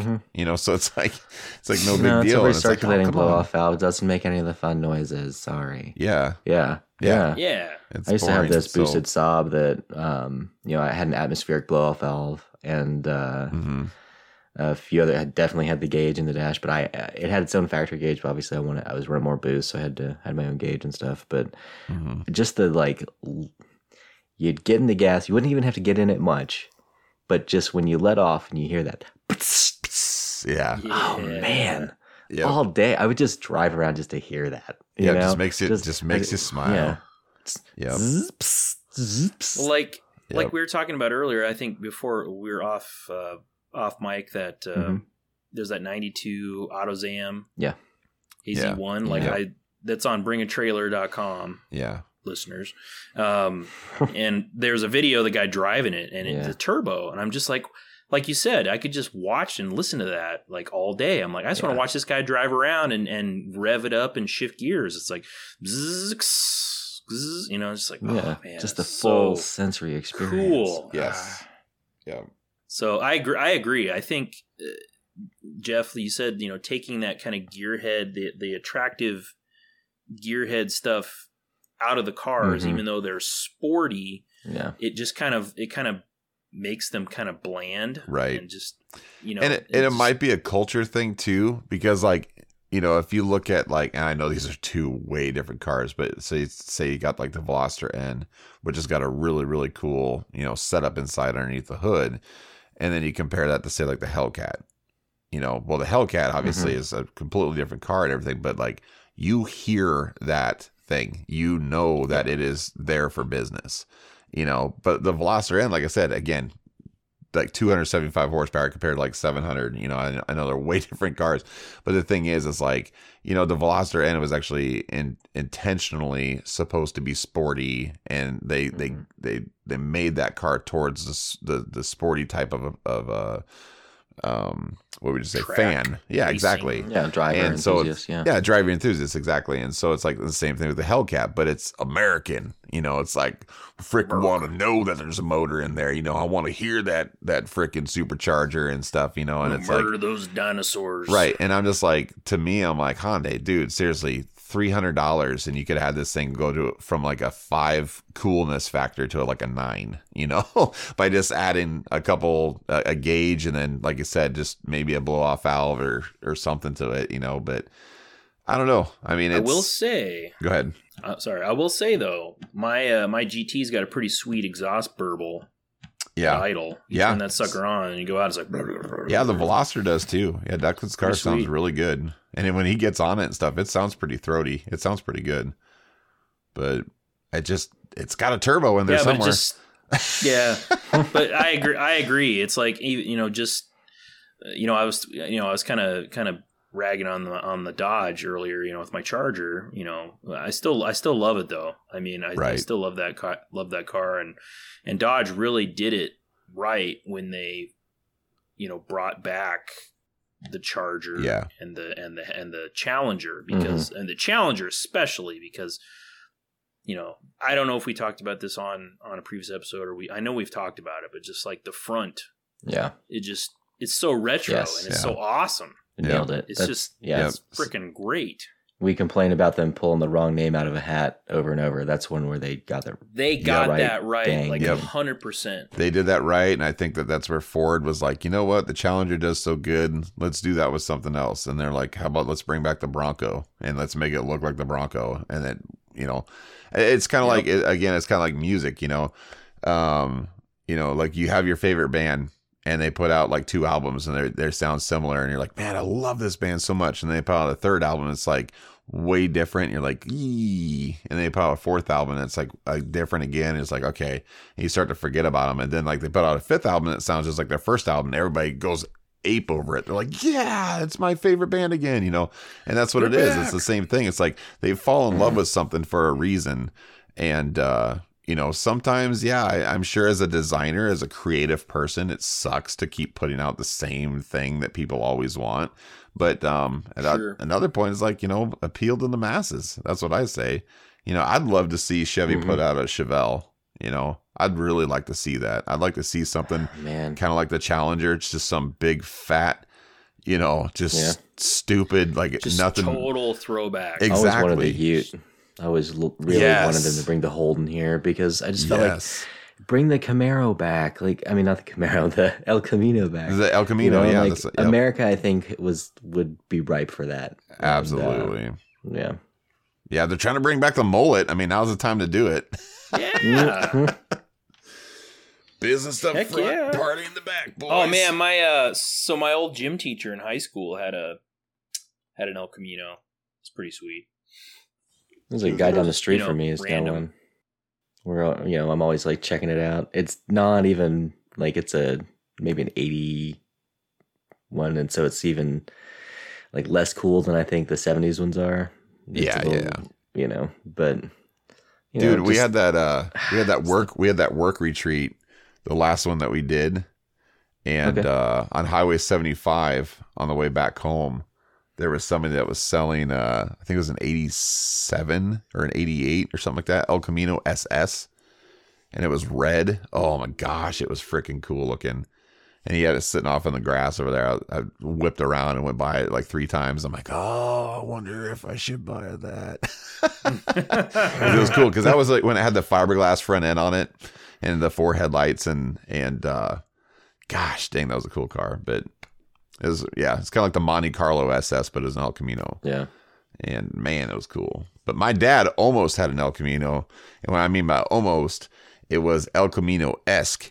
But it was made by Dodge, and it was called the Rampage. And it was not a Rampage. Yes, he had a Dodge Rampage, and that thing was... I know that vehicle, yeah. Yeah, that thing was junk. Yeah, it had I think it had a 1-barrel Holley carburetor in it, and it had no kickdown. So when you would like go to pass it, like when it kicked down in another gear, it would just stay. So... anyways, so guys, I think it was Saturday, down the street from my house. We talked a little bit about we talked about Jeep in one of our previous episodes. I saw a Jeep truck, not a new one, but an old one. Yeah, and I'm not super familiar with what they are. I'm kind of just looking at them now. I'm like, what could that have been? Could it have been there's a Honcho J10. I don't know. Because I'm looking at like the older ones. I'm like, no, it wasn't one of those. It looked more like 80s, like late 70s, 80s. So it's got to be. Yeah. Yeah. So it But yeah, was... I'm like, wow, Jeep truck. That looks cool. Yeah. So they had the Jeep Gladiator. It was an SJ. That's probably what you're talking about. Yeah. So if you look up Jeep Gladiator, that's could be what you're talking about. So those were out from 62 to 88. So they're out for a while. Maybe it was a Comanche though. Could be a Comanche, but I think the Comanche was a trim package though, wasn't it? Or I'm thinking of like the Cherokee. It says Chief, it was a successor to the Gladiator was the Comanche. Okay. MJ. It's an MJ. MJ. Michael Jordan. 84. Wow, they made it. Oh, is a pickup truck variant of the Cherokee. Yeah. So which is made 84 2000. I thought you were talking about like the bigger, bulkier, like that was what. No, it was a smaller. Oh, okay. It was a smaller truck. Yep. Yeah, the Comanche. But was I thought that was cool. I thought that was cool. Yeah, definitely. I thought that the Comanche kind of was like it was basically a Dodge Dakota of that time. If you remember what the Dodge Dakotas looked like in the 80s, it was just a different front end, pretty much. Oh yeah, it's got that 80s paint scheme with like the gradient, like the brown brown, and then the tan, and then the cream. Oh, so cool. Love it. Anyway, we're way off track. What were we talking about again? Oh, Hyundai. We're deep in the weeds, we always find ourselves. Weeds. Climb Get the pitching wedge. Guys, I'm covered in sand, and I got ticks on me and stuff. I'm like, what's going on? I think I got crabs. My legs are bleeding. What the hell happened? What the cob? So, should we... What the cob? Should we do our love, don't love? Yeah, I'm into it. It's a little different, since we're not doing specific model, but... Well, yeah, let's move on to the next segment. Let's go on to the like-dislike of Hyundai.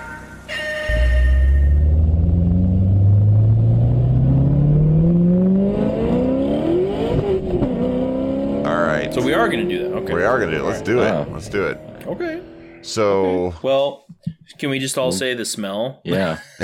Yeah. We're there. The new car smell? Yeah, that's right. The new Hyundai smell. That's our. I actually love that. So. I love the new car smell. Yep. Yeah. I prefer that scent. Yeah, I agree. Anyway. I agree. Well, I would say, since we're not talking about a particular car this time, I would just say, let's just talk about the company as a whole. We just got done ragging on the fact that, they don't put, turbo gauges in their cars and stuff, but I think there's a lot of stuff to like about the company, but there's also a lot of stuff that it's like, come on, guys, what were you thinking? So, yeah. I'm going to go first if you guys don't mind, but I think that my favorite thing about Hyundai is probably just their grit. They realize that they made some mistakes and they learned from them and stuff. And like I said, they dig themselves in a big, deep hole back in the day. And they were like, hey, you know what? Let's get out of this and stuff. And I think that they've done a good job where, again, they're just like Nike. I think Hyundai is going to be around for a long time. That people are just going to respect that manufacturer. They're going to continue to put out quality products at a good price, and I think they're always going to just be a respectful vehicle moving forward. So that's what I like about what Hyundai has done up to this point. But as far as what I dislike, again, I know we just mentioned all the turbo gauges and stuff, but I would ultimately just say the thing that I dislike is that I do feel like they miss the mark when it comes to their sport cars. I think that the Veloster is a cool car. I think the Elantra GT is a cool car. But again, I think that they're at a 6, where they could go with it, and where the Hellcat's a 14 out of 10, it's like they could at least, push for it, 8 or 9 or something, kind of hit, go all out sporty. Correct. And I guess, that could actually, that's what I was thinking is what I dislike, is that they don't offer the Genesis Coupe. Yeah. And obviously Genesis is its own whatever luxury sub brand or whatever you want to call it.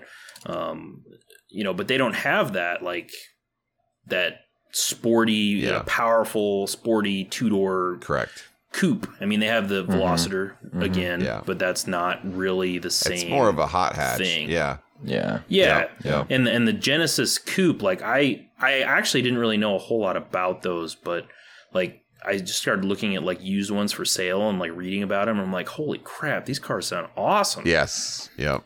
They had gobs of horsepower. Well, exactly. And I think that's kind of my point is what I'm saying is okay, so the Veloster, for example, my son's car, I love it. It's a 6-speed. It's fun to drive, but I don't when I drive it, and I drive it quite a bit, but the thing is I don't get out of that car. I mean, when I've just been ripping on it for a while and get out of it and be like, gosh, dang, that thing's fun.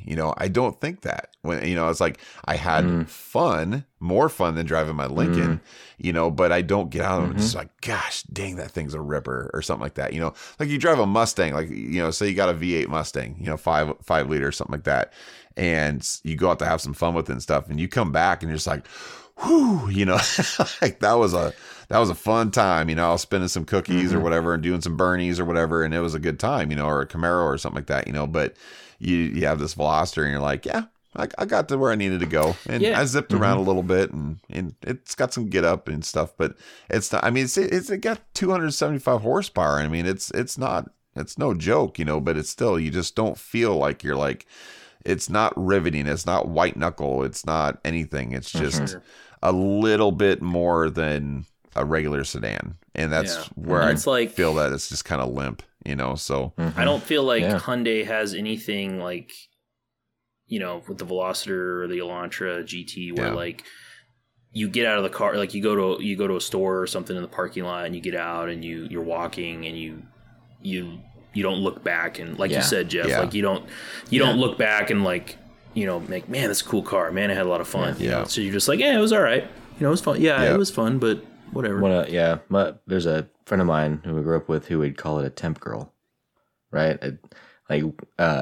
It's somebody like maybe you date for a while, but like it's really not 100% match. You know, you kind of know it's not going to work out in the long term. And then at some point you're just like, it's not you, it's me. You know, right? You know, I just wanted something. It's with that girl. Yep. Yeah. Yep. Yeah, it's good to take home to your parents and be like, yeah, see, this is... Look how reasonable I'm being. That's right. That's right. Yeah. She likes to go to the library. She hangs out with her sister to play Monopoly.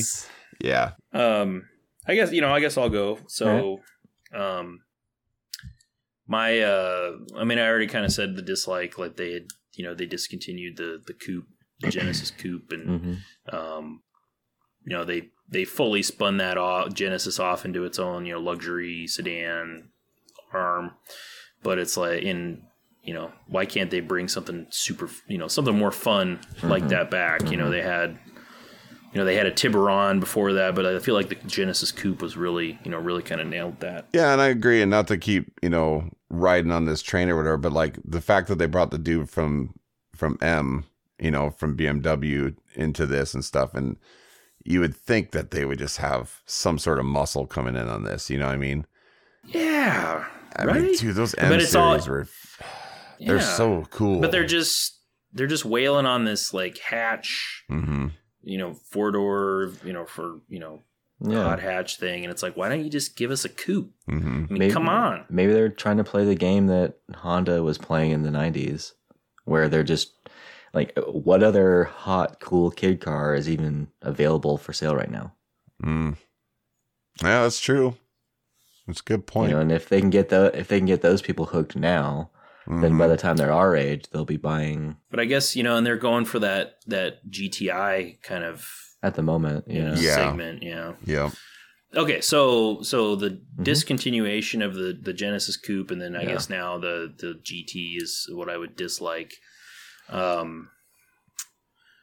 What I would like though, I mean, otherwise it kind of, I guess it kind of mirrors Jeff's a little bit. It's just, I just like the company as a whole. I really like what they're doing. Just even though, you know, we're saying, you know, we just want them to be a little more brave, you know, just a little more out there to throw something out there that a little more daring. I feel like, you know, they're being pretty safe still. But I just, overall, I really like all the stuff that they offer. I mean, I feel like they're great family, you know, family cars, and the great options. The quality, the interior quality is great. The exterior on everything looks awesome. And you know, it's a company that you know, it's like I'm proud to drive our family's Hyundais. I mean, I like them both, and I'm excited to see, you know, what they're going to keep coming out with. Yeah. I really like, you know, the Palisade that they came out with. The Kona, I'm not so much sold on that. Oh, I like it. You know, I don't know. Yeah, it's not as much for me. Sure. Maybe, but I still think it's all right. But I really like the Palisade. Obviously, they're different, you know, different segments. But I think the Palisade is a real home run. So that's me. That's mine. Yeah. That's all. I mean, I think all of us kind of have some similar thoughts and threads. I'm actually kind of liking the Kona because something we talked about is like and I'll tell you what, I'll put the Kona as, you know, it's something I really like about Hyundai, but you know, the thing that I like probably is that it's easy to recommend Hyundai. And absolutely, you know, absolutely. I know somebody, they have a budget, I can say, well, listen, you can go get a Hyundai and it's going to just serve you, Right. Without a doubt. And they, I think the Kona, it's trying to be edgier. It's trying to take, because they have kind of the same design language across the family, broadly, but the Kona kind of adds a little bit of, of that daring, it's a front end that is not just this corporate branded front end.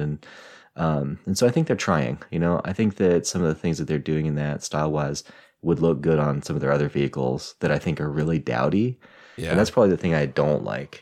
Jeff, you're talking about how like from the sports side, it's like not as mechanically like and involvement, like there's less of a cell, and I feel like it's that way aesthetically. Like I look at the Veloster and like the front just looks really tall for a sports car. Yes. Yep. And it had, it's obviously like packaged to be this like funky fun 3-door, right? And that's not a sports car. Yeah. That's just a different car. And I think like you guys, like I think what I don't like is that they don't have a halo car. They don't have this like perfect design that I just look at in traffic and I'm like, damn, I want that car. And they're close. The Kia does it. They do it with the Stinger. They do it. That's in the family. Yeah, that's what you're exactly right. I think that's where Honda needs to go next.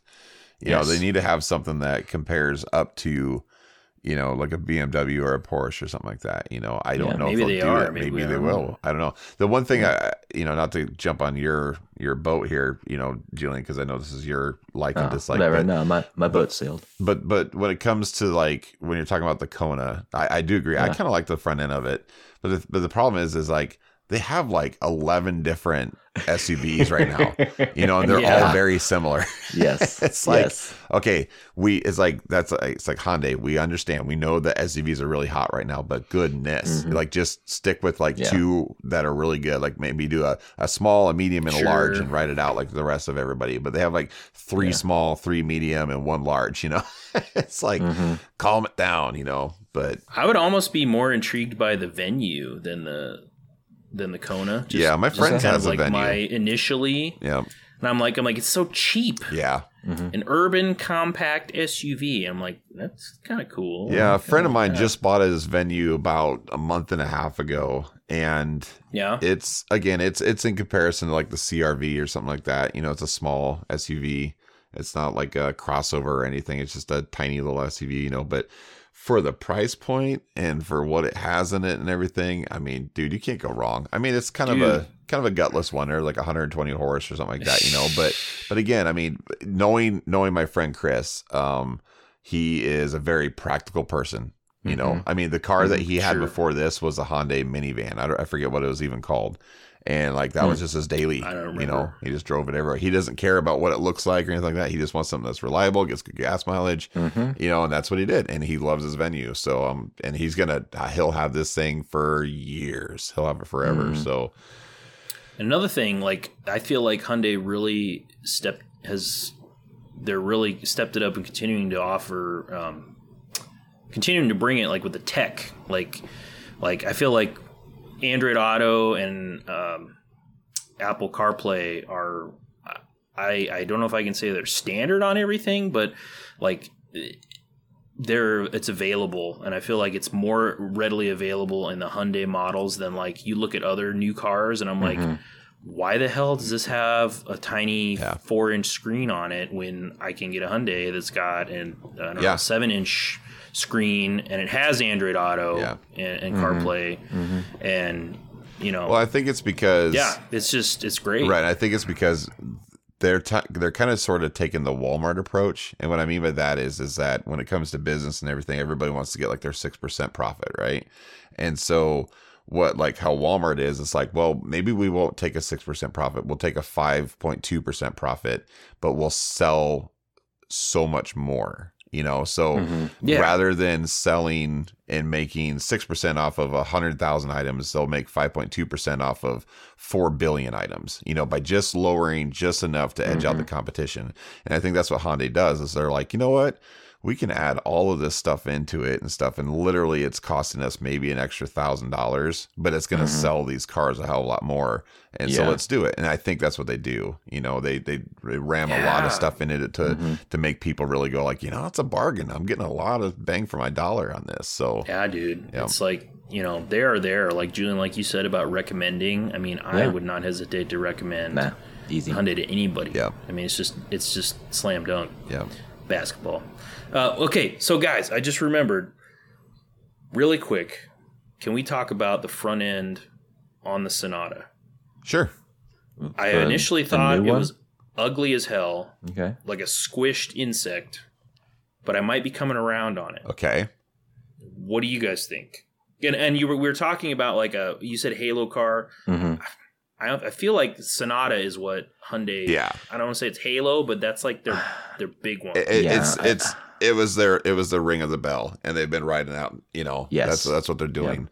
And so, like I said, it's kind of their Michael Jordan. You know, so yeah. I would say that it looks like it would be like the demo version of like an Altima. You know, it's like. I don't really like it. I liked it's like they would try to get edgy with it, and it was just like, whoa, what? Like that's like a fever dream Hyundai, you know? Like it's, I don't know, but I think, you know, what it seemed to me like they tried to imitate too much of Lexus with that like gnarly grill in the front, you know, Lexus and Toyota. I don't know what's going on. Well, it's like they're like, okay, everybody loves. I mean, that's what's hot right now is that Toyota, like the Camry and the Lexus. You know, those front ends. They have that huge grill now and everything, and it looks so sleek and sexy. I love those cars, and I think Hyundai. What's funny is they set the pace with this car, so Ford and everybody went after them to try to mimic what they were doing, and now they're flipping the script, and now they're trying to chase after Camry because that's what's hot right now is that look at that Camry and those Lexus front ends. And so I think they're trying to do it now, and it's like it looks like they're stretching, they're trying to do something, and I don't think they should have done it. I don't think they should have done it. It looks like a fat guy in a sports suit. You know, like it's stretched out in a little coat. Fat guy. Yeah. You know, I guess what I'm saying is like it's trying to be athletic, right? Yeah. But like wearing the athletic gear doesn't make you athletic. Correct. You know, it's still really you know, an Accord Camry equivalent. Yeah. Those are fun cars now, but that's not necessarily why people buy these cars in this segment. Correct. Right. Well, and that's the thing. Like the problem is that they were becoming forgettable. You know, they were blending in with everything. Like you look at the 2019 Sonata, it's forgettable. You look at the 2020, it's like, okay, I'm going to remember that. Not the way I want to, but I'm going to remember it, you know? And it just doesn't. It looks like it's sad. Back. Yeah. Yeah. Sad catfish. Yeah, sad like catfish. I was going to say it's like a catfish, it's you know? got like duck lips or something. It's like doing a terrible MySpace selfie. Yeah. Like, you know. Well, you know what's kind of odd? It just kind of dawned on me a little bit. How much, just throwing this out there, how much does that front end look like the second gen of the Tiburon? Yeah, you know and actually I was thinking the back end looked like early Tiburon too. Isn't that weird? Like, what are they doing? Maybe. You know? What if they're hinting at like a Sonata coupe? Yeah, that wouldn't. I don't know. I will say though, this is one of the rare cars I like the back end better than the front end. But on this one, I would say yeah. I'm still not a fan of the back. No, I'm not a fan. But like I said, I'd give the front end a 2 and I give the back a 4. You know. Yeah. And it's not saying a lot, but the back end looks better than the front. Yeah, I don't know. And that's something I'll say about like I haven't ever really been a huge fan of the Sonata itself. Like I like Hyundai, but like the Sonatas, I'm just kind of like eh. Like even though we talked about my mother-in-law's car, it was 2012. I mean, it was the inside was great. Yep. Like the outside though, I was just kind of like meh. Yeah. And I'm just kind of been, But at the time, at the time though, when those came out, it was so different. And it was, it was a practical, but it wasn't a showstopper, but it was different, and right. because again, if you think about it, like, again, like think about 2008. Think of if you look up 2008 Impala, it is the most boring looking car ever. Look up a 2008 Taurus, boring, you know. And then you look up the Sonata, and dude, they got curves again. Like, whoa, we haven't seen a car with curves in a long time, and that's what they did, you know. And I think that's, you know, they've set the pace, and I think with this, they're just like, we gotta, you know, start to become memorable again and stuff. And they're like, here we go. And everybody's like, yo, what? A fever dream, and, you know? You know, and it may turn around, you know, I'll be honest, like there are plenty of cars I've seen over the years where like year 1, I just didn't get it. Yeah. But then like year 4, I'm like, oh, because the industry kind of catches up to it. Yeah. Or just the style is evolving. You know, like Nate, your RX-8, I like it's like every day I like them more. You know, like when they first came out, it was like comparing it to the FD, and now it gets to like live in its own. And you know, it's removed enough from exactly, so you can appreciate it. Same thing like when the Land Rover Discovery LR3 and stuff like that came out. It was kind of like really weird to me. But now I look back and I'm like, yeah, that's totally doable. And so I wonder if you know, I'm looking at like different colors of it and things like that, and it's not as bad in some lights, you know. Like there's a blue one that's kind of cool because it hides some of that crazier stuff, you know. Yeah, but true.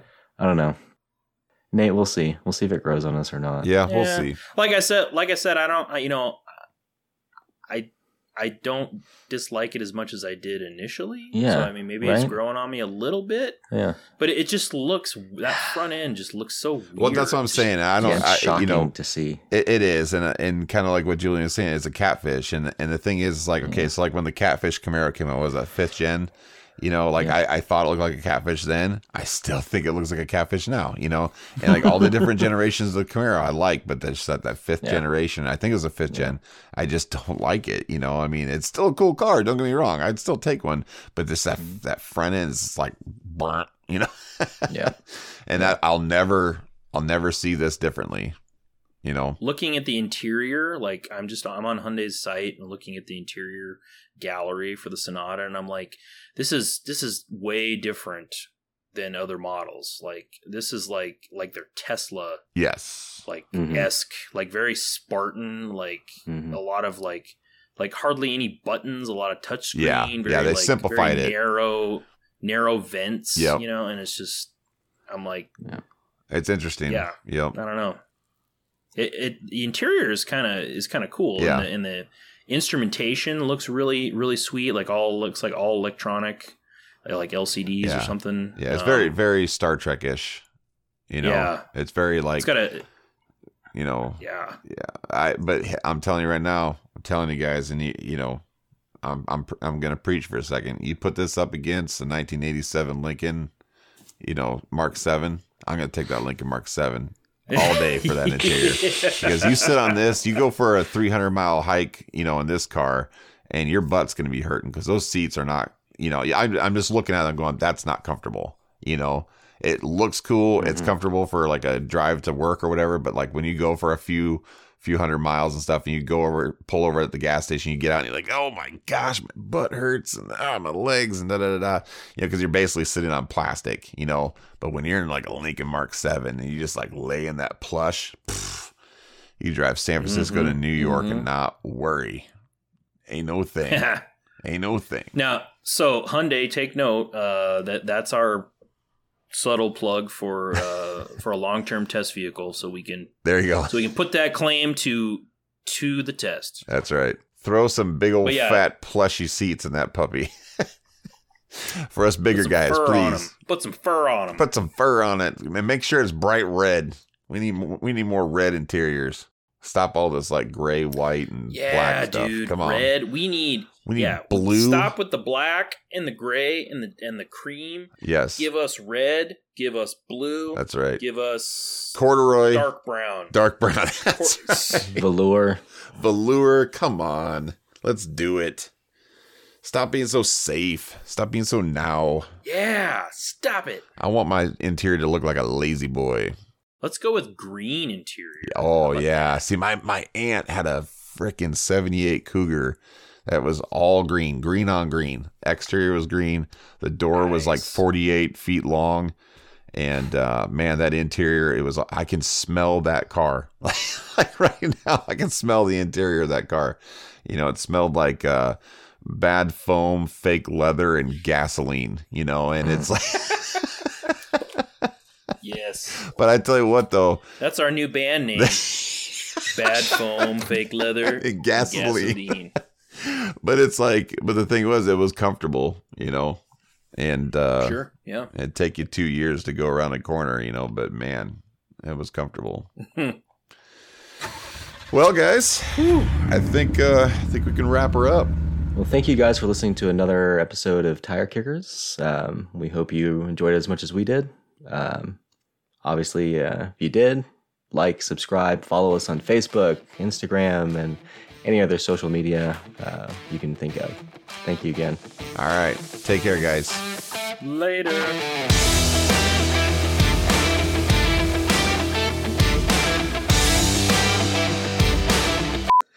You said Hasselhoff? Yeah, like oh yeah. Hasselhoff. No, I know about the Hoff. I know about the Hoff. Yeah. I have a great friend of mine from high school's mom dated the Hoff. No way. Well, truth. Julian, how are you so famous? How are you so plugged into? I have Hollywood? No idea. It's really weird. So you're on Nickelodeon and Hasselhoff now. What the hell, man? I was never on Hasselhoff. What are you saying? I mean, I like a good back rub and all, but seriously, Dave's not my type. That's funny.